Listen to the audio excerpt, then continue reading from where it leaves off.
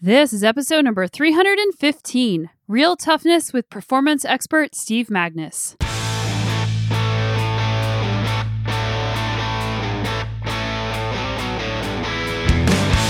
Welcome to the Sonya Looney Show. This is a podcast about high performance and well-being, and I'm your host, Sonya.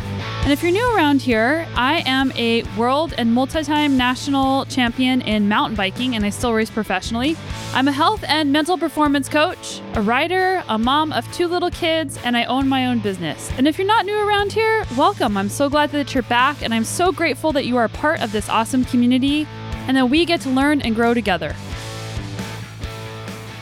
What Real Toughness is about is it's about getting to some sort of decision that I'd say is thoughtful or wise. Meaning we're not going to know if we get the right decision in that moment of stress or anxiety, but we want to be able to have a process where we can kind of navigate it through it so that hopefully the decision makes sense. So to me, instead of putting your head down and grinding through things, it's how do I create the space to navigate whatever the tough experience is, and then hopefully take wise action off the end of it. Mental toughness and the mental side of sport is one of my very favorite topics, and I was so excited to get to sit down with Steve Magness on the podcast.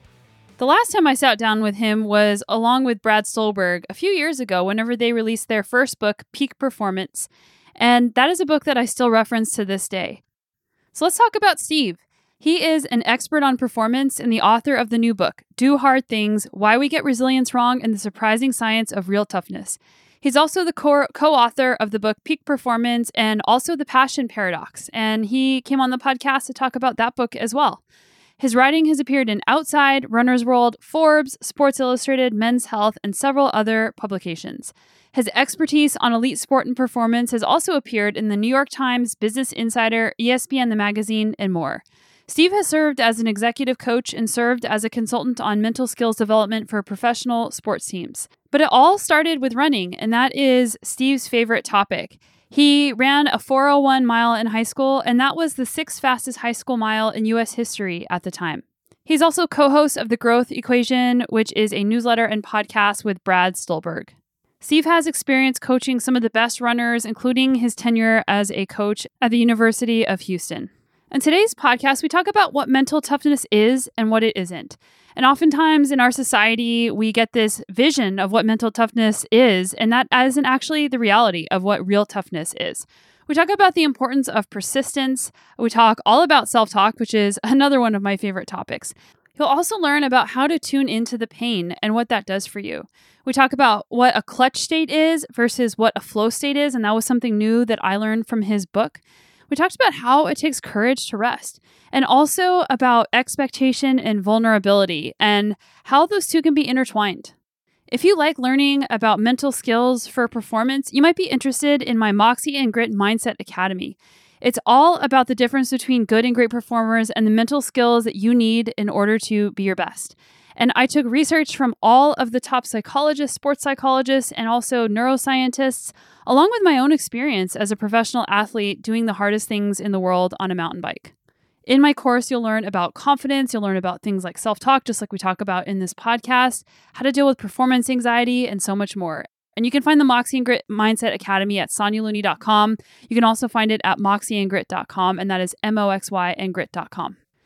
And if you like the cross-section of high performance and well-being, you might like my weekly newsletter that comes out every single Monday at sonyalooney.com/newsletter, where I pick a topic and I go deep into not just what it takes to perform at a high level, but how do you do that sustainably? How do you strive and feel good in the process? Where does meaning come from in our goal setting? All right, so let's talk about real toughness with Steve Magness. Welcome to the show, Steve. Yeah, thanks so much for having me. We get to talk about one of my very favorite topics today, mental toughness. And your new book, Do Hard Things, was so well written, and I feel like it was conclusive. It had all the things that we needed to know about mental toughness. Well, I really appreciate that. You try to write it that way, but truth be told, when you're in the writing process, you're kind of stuck in the details and you never know how it will be received. So it's just wonderful hearing that, I got the boxes right. And delivered the message I wanted to deliver. So, how did you go about organizing this idea? So that's a great question. And the honest truth is, it was very messy. And that what often happens is I start off with an idea and I'm like, oh, yeah, this makes sense. I'm going to organize it in this way, in this direction, and I'll create an outline. And then that inevitably at some point blows up in my face and doesn't make any sense. So I have to like reformulate, retry all these things. And you just go through a bunch of iterations until you either get so tired and sick of it that you just say, hey, this is how I'm organizing it, or you find something that makes a lot of sense. So, the writing process is actually the simpler process to me. The outlining and figuring out how to structure it is the much more difficult process. And honestly, it's just kind of me alone at a whiteboard or notebook and just playing around with a bunch of different ideas, getting sick of it, going back into my research and notes and seeing if I'm missing something, and then getting so frustrated that I go on a run or a walk and hope that something pops into my head until I get something that feels right. So, with your book, you turned the conventional idea of what mental toughness is, or what we've previously thought mental toughness is, on its head a little bit. Can you go into more detail on that? Yeah, absolutely. So conventionally, what we tend to think of is toughness as this idea of, well, I just play through the pain. I put my head down. I grind through whatever adversity I face. Like, how do you do that? You kind of ignore your doubts, your feelings, the emotions that are screaming at you to stop. You just kind of push them all away. And that might work occasionally, but what the research and the practice of the best athletes, executives, people who go through very difficult things shows us is that often fails more often than it succeeds. And that what real toughness is about is it's about getting to some sort of decision that I'd say is thoughtful or wise. Meaning we're not going to know if we get the right decision in that moment of stress or anxiety. But we want to be able to have a process where we can kind of navigate it through it so that hopefully the decision makes sense. So to me, instead of putting your head down and grinding through things, it's how do I create the space to navigate whatever the tough experience is, and then hopefully take wise action off the end of it. How do you define wise action? So to me, it's something, it's one of these, I struggled with this a lot, because it's kind of this nebulous concept of like, well, what does it mean to be wise? And at first I centered on like the right decision. Well, I realized that the right decision depended on the result often, and you don't know the result or where it's leading when you're in the moment. So that didn't feel right. So for me, I settled on kind of this wise action or thoughtful action, because it's not necessarily that, when we're tough, we're going to make the right choice all the time. But we want in that moment to be able to at least like know where we're going and have thought a little bit through the different paths that we can go. And my whole point is to kind of get us away from the natural instinct to default towards what I'd call the easy decision, which is often the one that alleviates the feelings and emotions or the negative thoughts quickest, but often isn't the thing that leads to maybe the ideal outcome over the long haul. Yeah. And you mentioned just a few minutes ago, knowing when to grind it out versus accepting difficult feelings, or instead of ignoring pain or ignoring doubt. But then it also seems like you have to be able to grind it out in some circumstances and hold those feelings at the same time. Yeah. And what this book really gets at is the nuance of it. And I know we hate wrestling with nuance nowadays, but that's what makes difficult or tough decisions so important. Is that they really require you to have, to be thoughtful on it and to wrestle with that nuance. And the idea I like to, or the example I like to give to kind of get this clear for people is sometimes quitting is the wrong thing to do. And sometimes it's the exact right and tough thing to do. Meaning, like, sometimes we equate toughness to persistence, but sometimes persistence gets in the way. So the example I like to use here is if you're a climber and you see the peak of the mountain and it's right there, and you're like, I'm 150 meters from it. Like I can see the peak. That's my goal. That's everything I've been striving for the last, year plus to get to this point. But if at that same moment you can't wrestle with the idea of, do I have the energy to make it all the way up to the top and then come all the way back down? Because it's not just meeting the goal, it's completing the entire task that matters and staying alive doing it. So you have to kind of wrestle with these contrasting pulls. The pull for safety and security and self-awareness of understanding what you truly have left in the tank energy-wise versus the pull to accomplish that goal, to get that feel-good hit of being on the peak and summit. And in our own lives, like we all have that contrasting pull with our goals, our pursuits, all of that good stuff. And what we're trying to do is, again, kind of wrestle with it and have that awareness to say, all right, what's the right path in this moment, given the circumstances, given where I am, given what I'm going through, and given, the talent or my abilities to accomplish what I'm trying to accomplish. Yeah, the ability to zoom out whenever you are so wanting to be so focused, and when you have the drive and the ability to go after the thing, even though you might not be thinking about the big picture consequences. Like the mountain climber, like the consequence might be death, or the consequence for somebody else might be that like maybe it ends the path that they're on because they went too far into this one thing. And in your book, I love how you talk about a coping strategy about going broad or narrow and zooming in or out.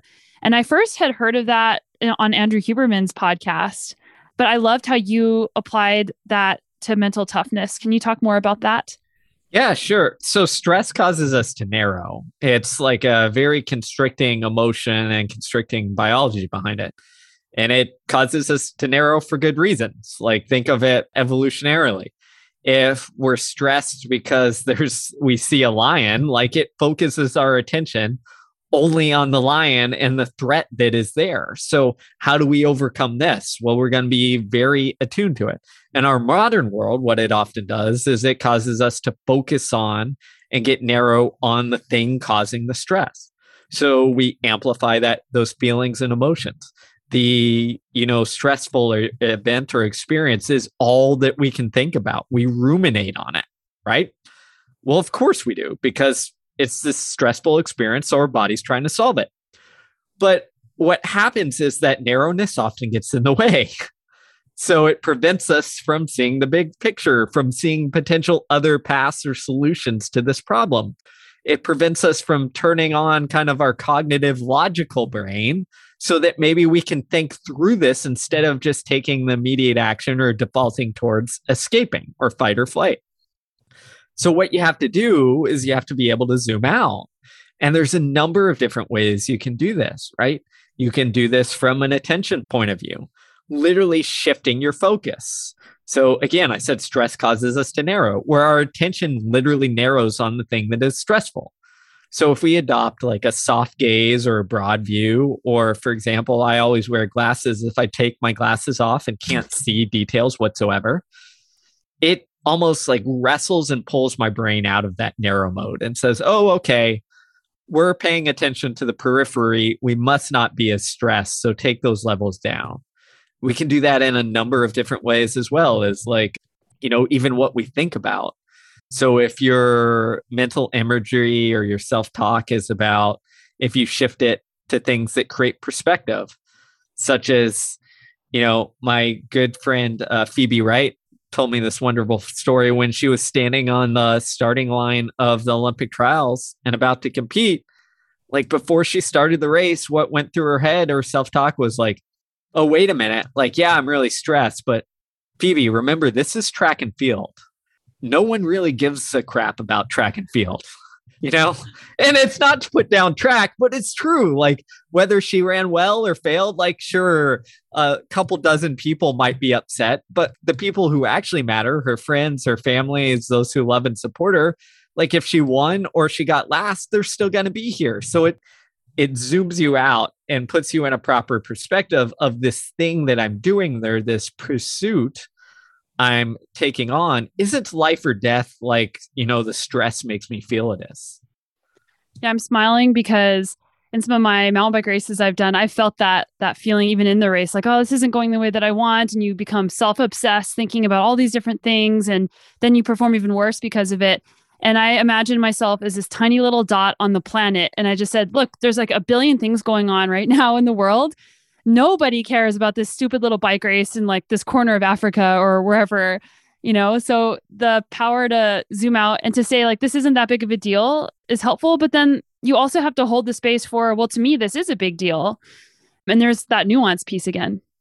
Exactly. I think, what your listeners are getting is it really is about the nuance. And it's like this balance between caring and letting go. And an athlete I used to work with who's phenomenal, Sarah Hall, put this brilliantly not too long ago, in the sense that, for a while she cared so much that her entire identity was kind of wrapped around the success of her running races or not. If she ran well, then her self worth went up. If she didn't, it went down. And after she set I think it was American record in the half marathon, she had this beautiful quote that said essentially, and I'm paraphrasing, but, I had to let go of that and realize that like this thing that I saw as like caring was actually getting in my way.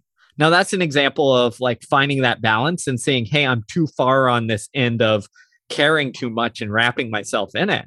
Other times you're going to find yourself on the opposite end where maybe you don't quite care enough. And often those are in things that we need to quote unquote be tough in, but aren't like the things that we quite enjoy doing.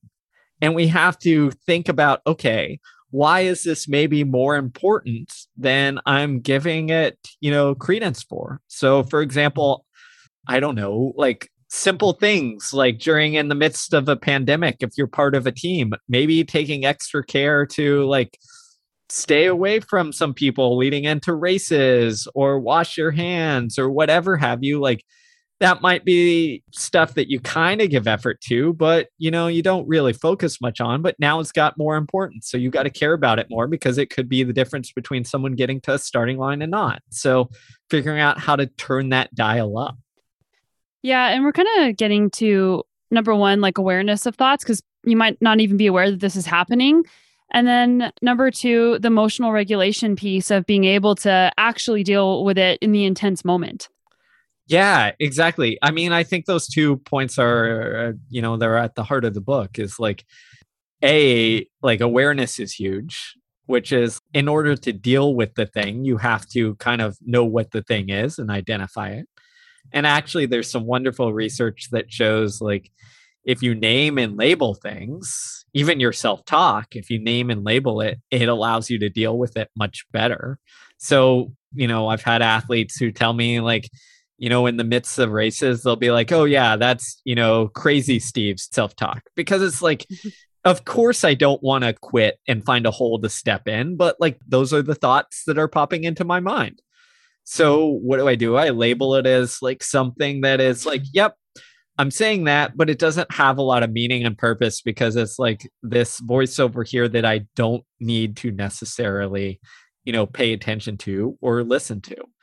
And I know that sounds a little bit wild, but, if you look at the psychology of our inner voices and our self-talk, a lot of it is, voices that are what they call spontaneous that arise.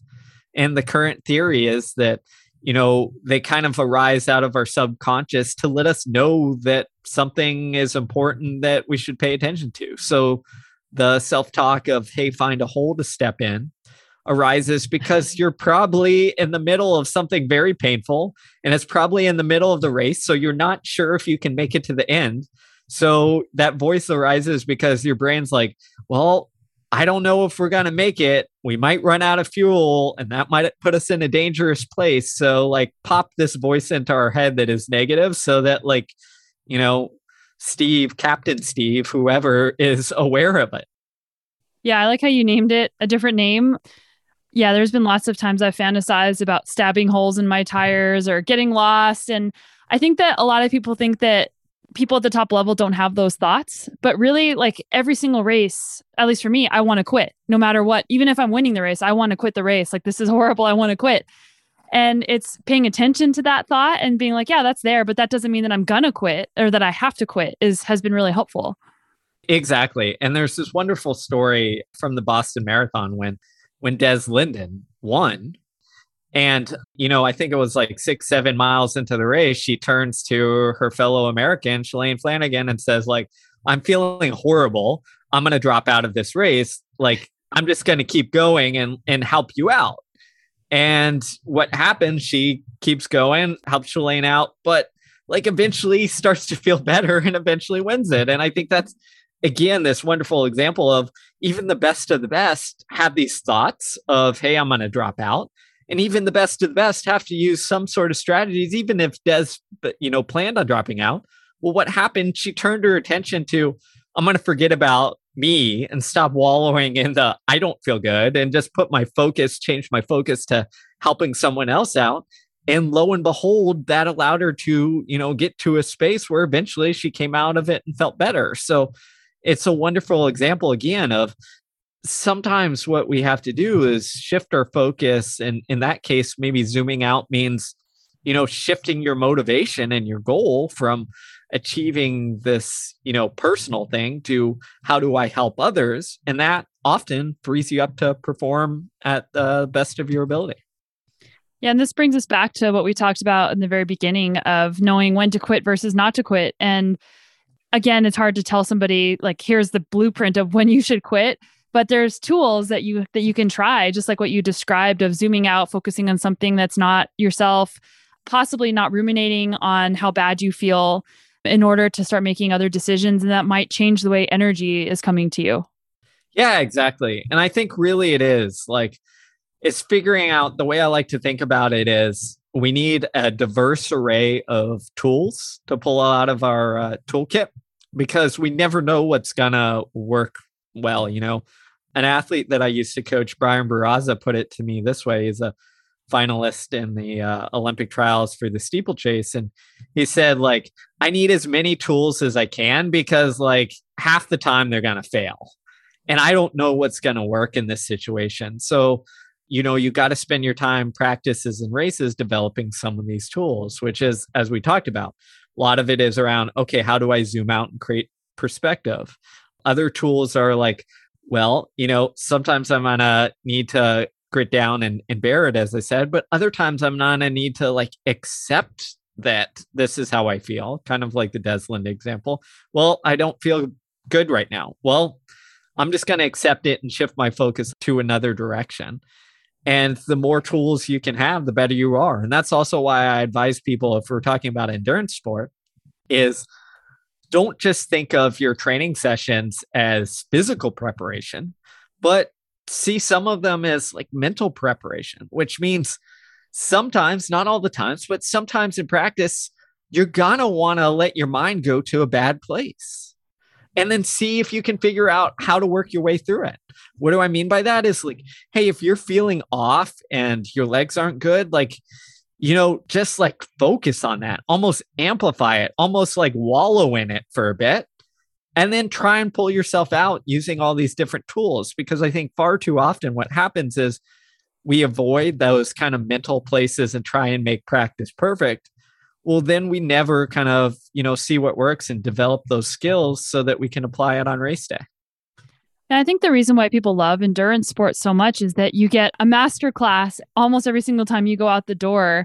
And it makes you better everywhere else in your life because you experience these extreme highs, these extreme lows, and then you figure out the type of person that you want to be in order to overcome those things. Yeah, exactly. This is why I love endurance sport. I'm biased, but I think Me too. I think it does that wonderful thing, which is it puts you in these places where you're going to be at your highest highs and your lowest lows. You might break down. You might cry. You're going to be vulnerable. And I think that's also why it often like creates these friendships that are often, transcending or deep or lifelong, because we get to see each other at our realest moments. Like we're not carrying around a facade. We are kind of losing our mind when we have a flat tire or crash or like drop out of a race. And that's just the reality of it. But I think at the same time, like that prepares us and gives us the skill set for life, because how many times in life are you actually going to be put in situations where you're almost like stripped down to your rawest and have to deal with it? And the other part of it is endurance sport forces us to spend a lot of time alone in our head. And it's just us navigating it. And again, in so many other aspects of life, we never have to experience that because we can always, I don't know, we can always pick up our phone, distract ourselves. And as we're standing in line at the airport waiting, like we don't have to deal with boredom because we've got the easiest solution. Well, when you're out on a run or out on a bike ride, like you kind of have to deal with it, and there's no way out. So that's why I think endurance, again, I'm biased, but this is why I think everyone should practice some sort of endurance thing in their life. I want to talk a little bit about tuning into the pain. That's something that you wrote about in the book. Yeah. So I think when we look at tuning into the pain, what it is you have to almost understand the nuance of it. And the only way you do that is if you turn your focus and attention to it. So as an endurance athlete, you know this, your listeners know this, but we didn't always know this, which is there are different levels and kinds of pain or fatigue.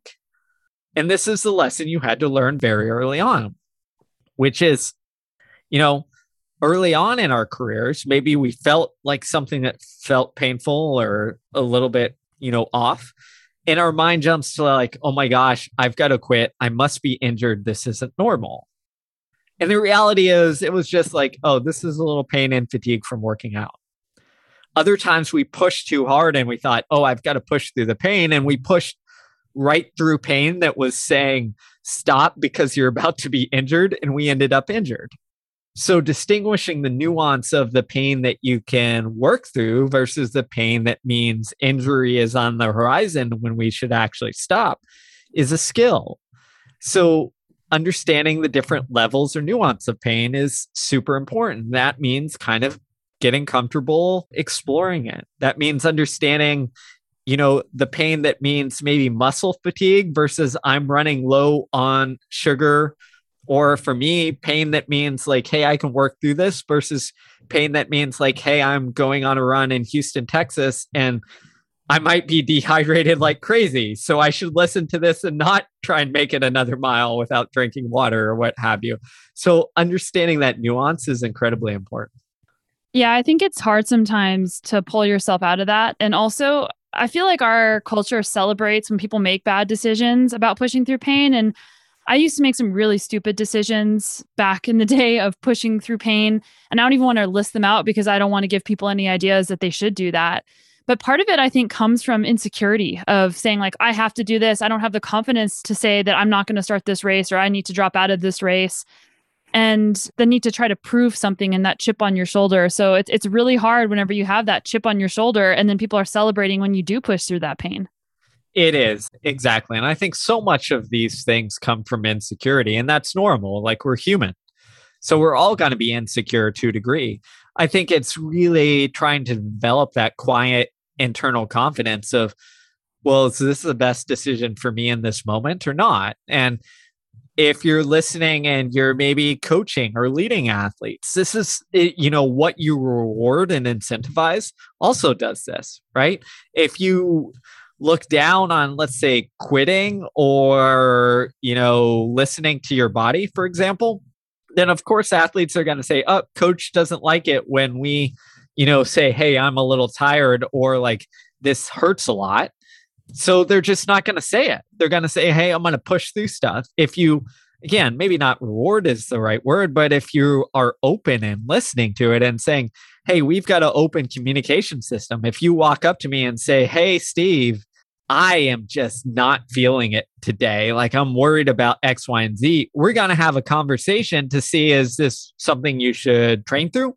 Or is this something that we should listen to? And I'm not going to like berate you for being quote unquote weak or not pushing it through. So a lot of it is, I think, the environment and creating that environment where, evaluating some of this stuff is acceptable and normal. Yeah. So I have a 2-year-old and a baby right now. You probably heard the baby crying in the background. It takes mental toughness to not go in that direction and wonder what's happening.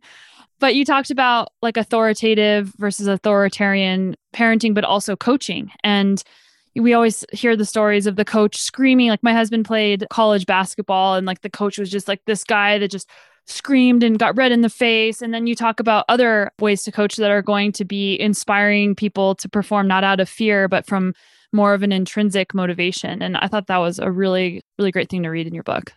Yeah, I loved researching and writing that, especially looking into the parenting research, because I didn't think that was going to come out or come through when I first got into it. But essentially, what it is, I mean, it's pretty simple and it's common sense, but it's something that is still done so often as we think, oh, well, what's the best way to coach or lead? We often default towards this power control model that is based on kind of this or authoritarian. I'm going to like, it's my way or the highway. I'm going to yell and scream at you.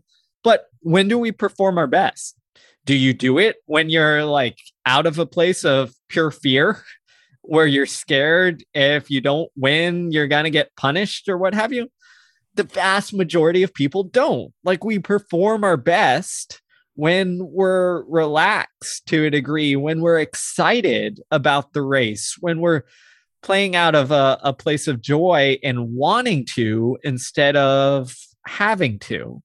And I think if we just think about that, of course, the authoritarian style doesn't work. But what the research shows is pretty simple is they plot, as you hinted towards, they plot what's called demandingness, which is that high expectations, the demands are incredibly high versus responsiveness. And with authoritarian style coaches or leaders or parents, you have a high demandingness. So they yell and scream and have power and control, and it's my way or the highway, I'm in charge, etc. But they have low levels of responsiveness, which is I'm not going to pay attention to your needs. I'm not going to fulfill them. I'm not going to offer you that care and support. And in practically all aspects, especially in parenting, it's fascinating as it leads to kids who aren't as disciplined, which goes against, I think, everything that authoritarian parents want. They're doing it out of discipline, right? Leads to less discipline. Why? Because the kid learns like, oh, I have to essentially fake it while this parent is around, but then I've got to figure out ways how to like get around it when they're not. It also fails in discipline because you never learn emotional control because you're never put in a situation where you can like express or navigate those emotions because you're told like, oh crap, if I start crying, I'm going to get yelled at. So you don't explore them. You don't figure out what they mean or how to deal with them. So it's just kind of bad all the way around. But it's not being permissive and saying, oh, I'm going to allow you to do everything you want. It's having some expectations and combining it with like a high level of responsiveness and care. And if you find that Goldilocks zone, which is often hard to do, but if you find that like the outcomes are better, performance are better, and you find people who develop that intrinsic love or joy or motivation, which we know sustains us over the long haul. Yeah, something that as you're talking that came up that I thought was interesting is that we were talking about sort of an extrinsic thing of people, getting feedback from a parent or a coach or a leader, but sometimes our own self-talk has this authoritarian, like people are mean to themselves or they're hammering away versus having more of a compassionate conversation with yourself that can inspire you to be better. And some people are really afraid to have that level of compassion because they think they're going to perform worse if they're not mean to themselves. Yeah, it's a really tricky thing because, again, societally, we've kind of ingrained like you kind of have to be a jerk to yourself to get the most out of yourself. But again, the research and the practice tends to show that like there's very few people who can survive on the like, I'm going to, function out of fear and control. Maybe a Michael Jordan, for example, who is famous for creating like these stories in his head that everyone is against him and out to get him and negative, and that's what fueled him. Very few people can function, perform, and be like happy, decent human beings while in that spot. Like compassion doesn't mean you're quote unquote weak or soft. It means that you're realistic in understanding the reality of the human kind of condition that you face, that we all face. And if you have compassion towards yourself, then you can figure out how to navigate and explore and, find your way out on the other side. Often when we're hard on ourselves, what happens is we ingrain the message that, oh, this experience is a negative one, which puts us in an avoidance mindset. When we're in a compassionate phase to ourselves, what often happens is we get, instead of avoidance, we approach the thing. We try and figure it out. We try and see, okay, what can I learn and take away from this? Instead of oh, this is a negative thing, I'm going to avoid it altogether. Something that you and Brad Stulberg wrote about in your book, Peak Performance, many years ago, which I still refer back to that book because I think it was so well done, was flow state and Csikszentmihalyi's research. And that was the very first time I ever actually heard of that. And it seems like now everybody's talking about flow and that type of research. So I first learned about it from you guys. And in your book, you talk about clutch versus flow state and the choosing versus the experience. I thought that was really, really interesting, the way that you put that in that way in the book. Can you talk about that? Yeah, exactly. So it's fascinating new research. And as you said there, flow has been out for a while, but flow is like being in the zone. It's when that performance just comes to us. And what research shows is that it's almost like we put ourselves in that place and then we let it happen. It's those races where everything just feels like, again, we're flowing along and we can do no wrong. And it often almost feels like we're a little bit detached and it just has come naturally. It's the races we finish up and we're like, oh man, I think I could have exerted more. That was a little bit effortless, even though I knew I was tired and, all fatigued and all that good stuff. And often we seek those states out, which is important. But you're not always going to be able to get in a flow state. And what research shows is there's another state of performance that allows us to perform at our best as well. And that's what researchers call a clutch state. Now, we all know what coming through in the clutch means. It means pressure is high and all of that good stuff. And what often happens is when pressure is high, it's hard to get in a flow state because flow state is like this perfect Goldilocks zone of kind of high pressure, but not overwhelming. And clutch states, the other thing that is really different and important to it is it requires a conscious decision. As you're saying, hey, I'm going to make the decision to put forth effort to do this thing, to come through. And again, when it also requires a little bit different goals. Instead of kind of open-ended goals, it requires more focused goals of, I need to do this in this amount of time in order to win this game or what have you. And I love this kind of contrast here between almost flow and clutch at both ends, because what it gets at is no matter the situation you're in, there is a state where you can perform well. You've just kind of match your internal environment with that external. And when you do that, good things can happen. Yeah, something that just popped in my mind was that you're talking about almost a goal. You said focus goal versus more of an open-ended goal. And in coaching, a lot of times it's like, well, don't focus on the outcome, focus on the process. But when you're in a clutch state, it seems like you have to be focused on a specific outcome, like scoring a certain number of points in a certain period of time. Yeah. So I'm 100. And again, this is why I love the nuance that we keep coming back to. I'm a big proponent of focusing on the process and not the outcome. Right. But every once in a while, there are specific situations where if you focus on the outcome, it gives you this big boost and this focusing effect. And again, the research shows clutch states almost require that. Well, why? Well, think of it. I don't know, maybe you're in the middle of or in a race and let's say you're running a marathon and you get to 5K to go and you look up at the clock and you're just like, okay, I've been focusing on the process.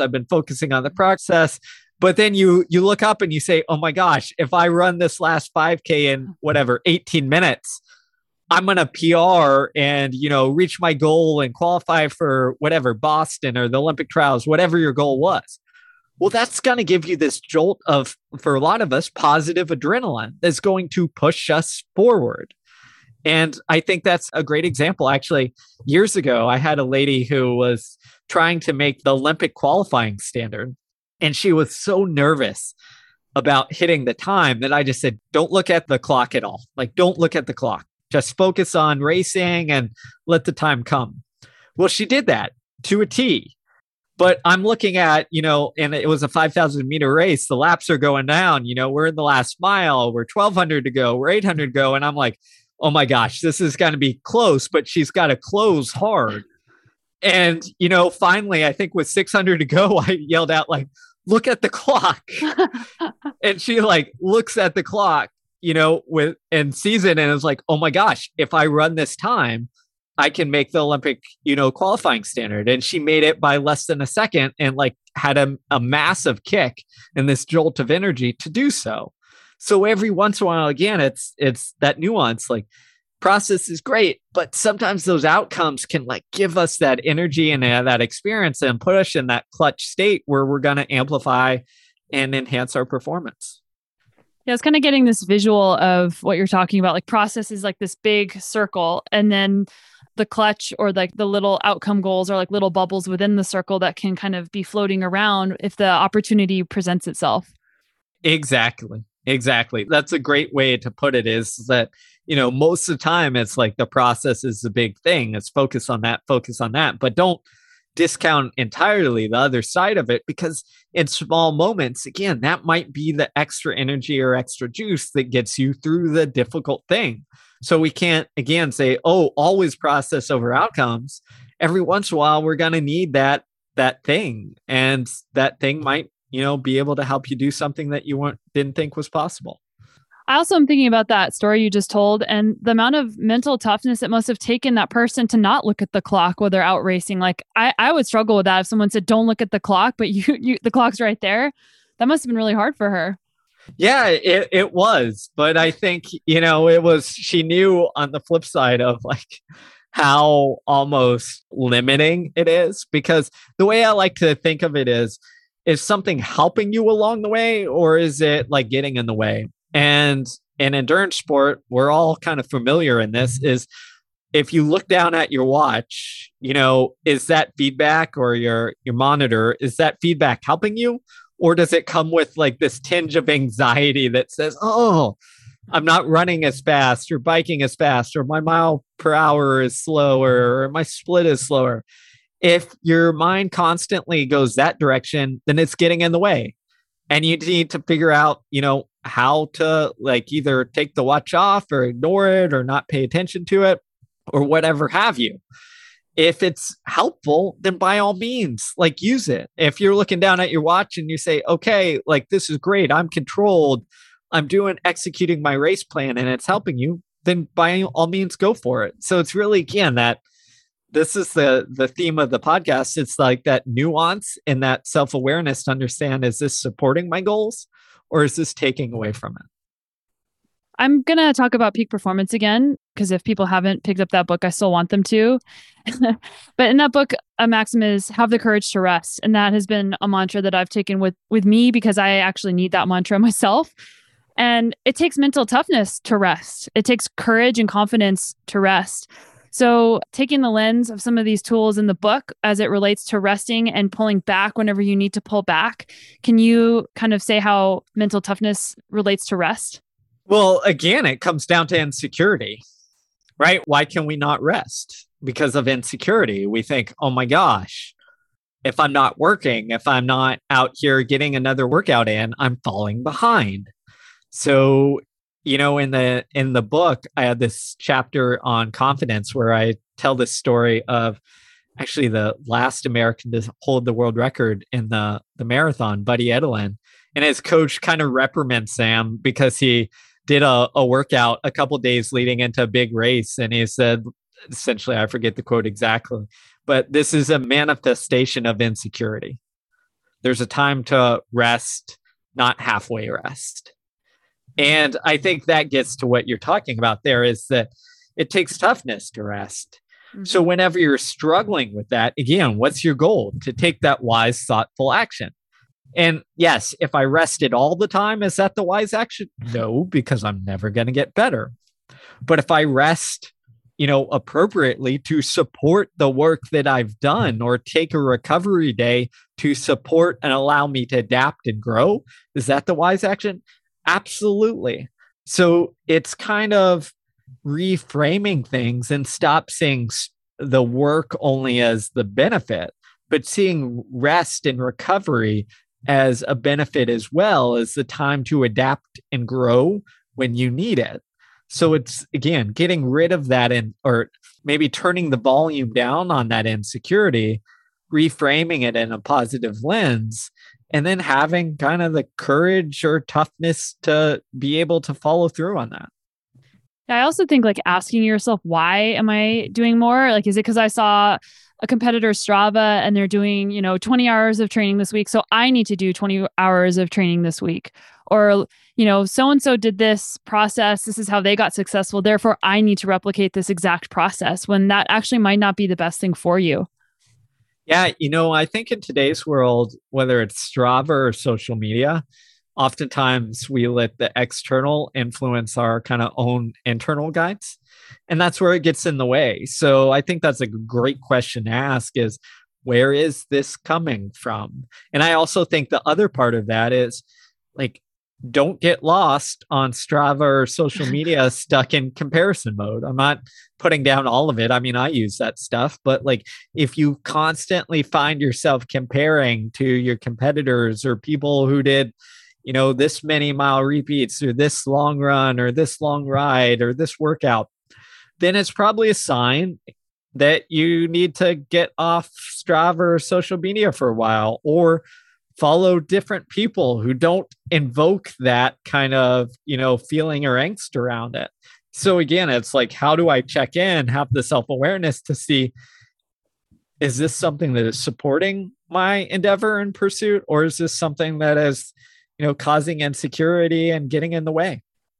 How do you help the athletes that you work with who aren't comfortable being vulnerable and honest with themselves and taking responsibility? Because all of the things that we're talking about assume that people are comfortable, or at least okay with being vulnerable and taking responsibility for their successes and their failures and their challenges. Yeah. So I think a lot of it is like creating the space and the environment for it.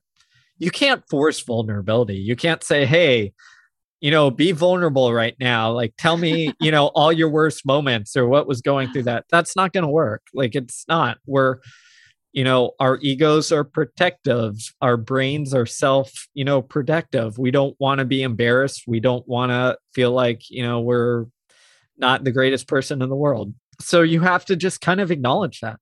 So instead, again, I try and create that expectation there, or that, I should say, the space for it.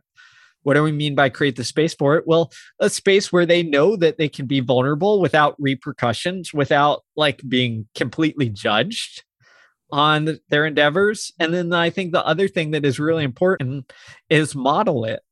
Is the research, again, shows very clearly, we think that we have to establish trust and then we can be vulnerable. The research actually shows we have to be vulnerable, which then signals to the person we're talking to, oh, they're being vulnerable, so I can trust them. So I'm going to be vulnerable back. And that reciprocation creates trust.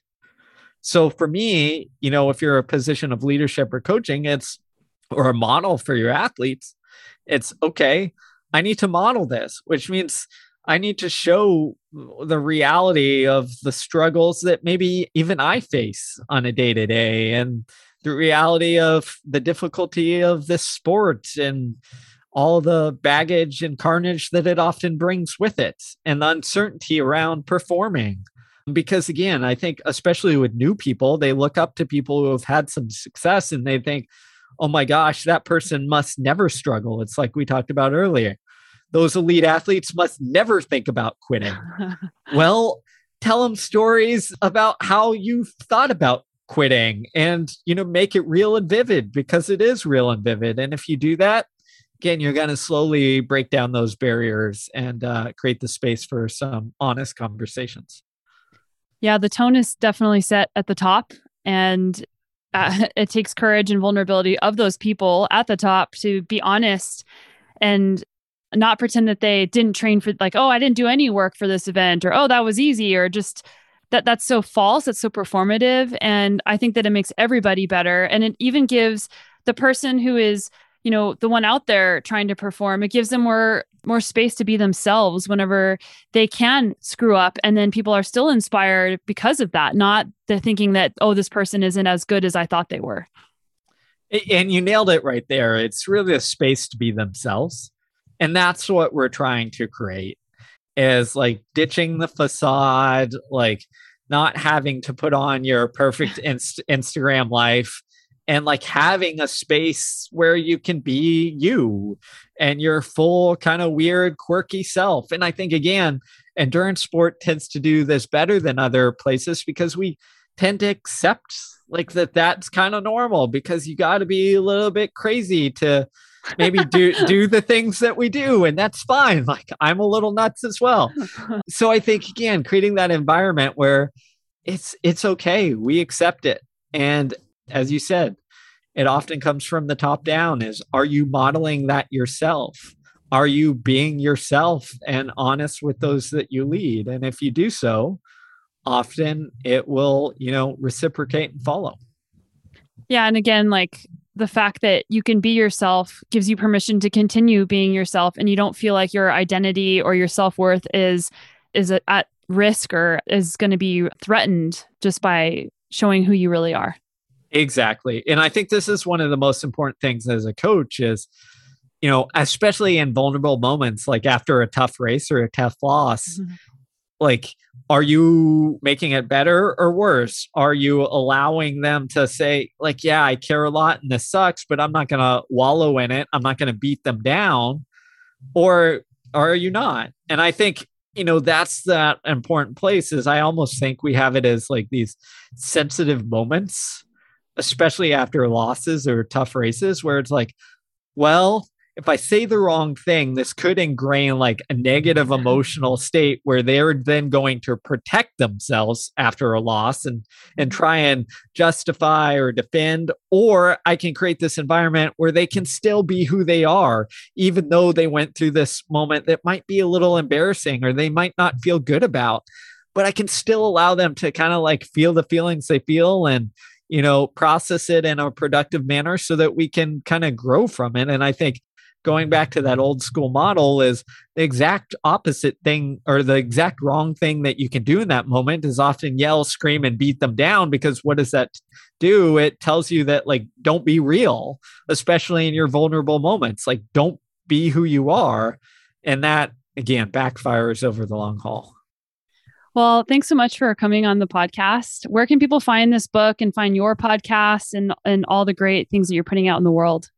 Yeah, I appreciate it. I love this conversation. It's very easy to talk to you. So I appreciate that. You can find Do Hard Things wherever you buy books, Amazon, Barnes & Noble, everywhere. And then you can find me all on social media at Steve Magness. And then my newsletter, podcasts, all that good stuff at thegrowtheq.com. Yeah, and everyone should subscribe to that newsletter and podcast. Those are things that I regularly read and listen to, and it's really helpful for me. And I know that everybody listening will enjoy it too. Thanks so much. I really appreciate that. I hope you enjoyed that awesome episode. I get so much out of listening to the Growth Equation podcast and from the books that Steve Magness has written along with Brad Stolberg, and also Steve's new book, Do Hard Things. If you're enjoying the show, please don't forget to hit that subscribe button and leave us a 5-star review, as that will help it find others. So grateful that you are here. And as always, I'm with you on this journey of personal growth, adventure, and our mission to be better every day. And I'll see you right back here next week.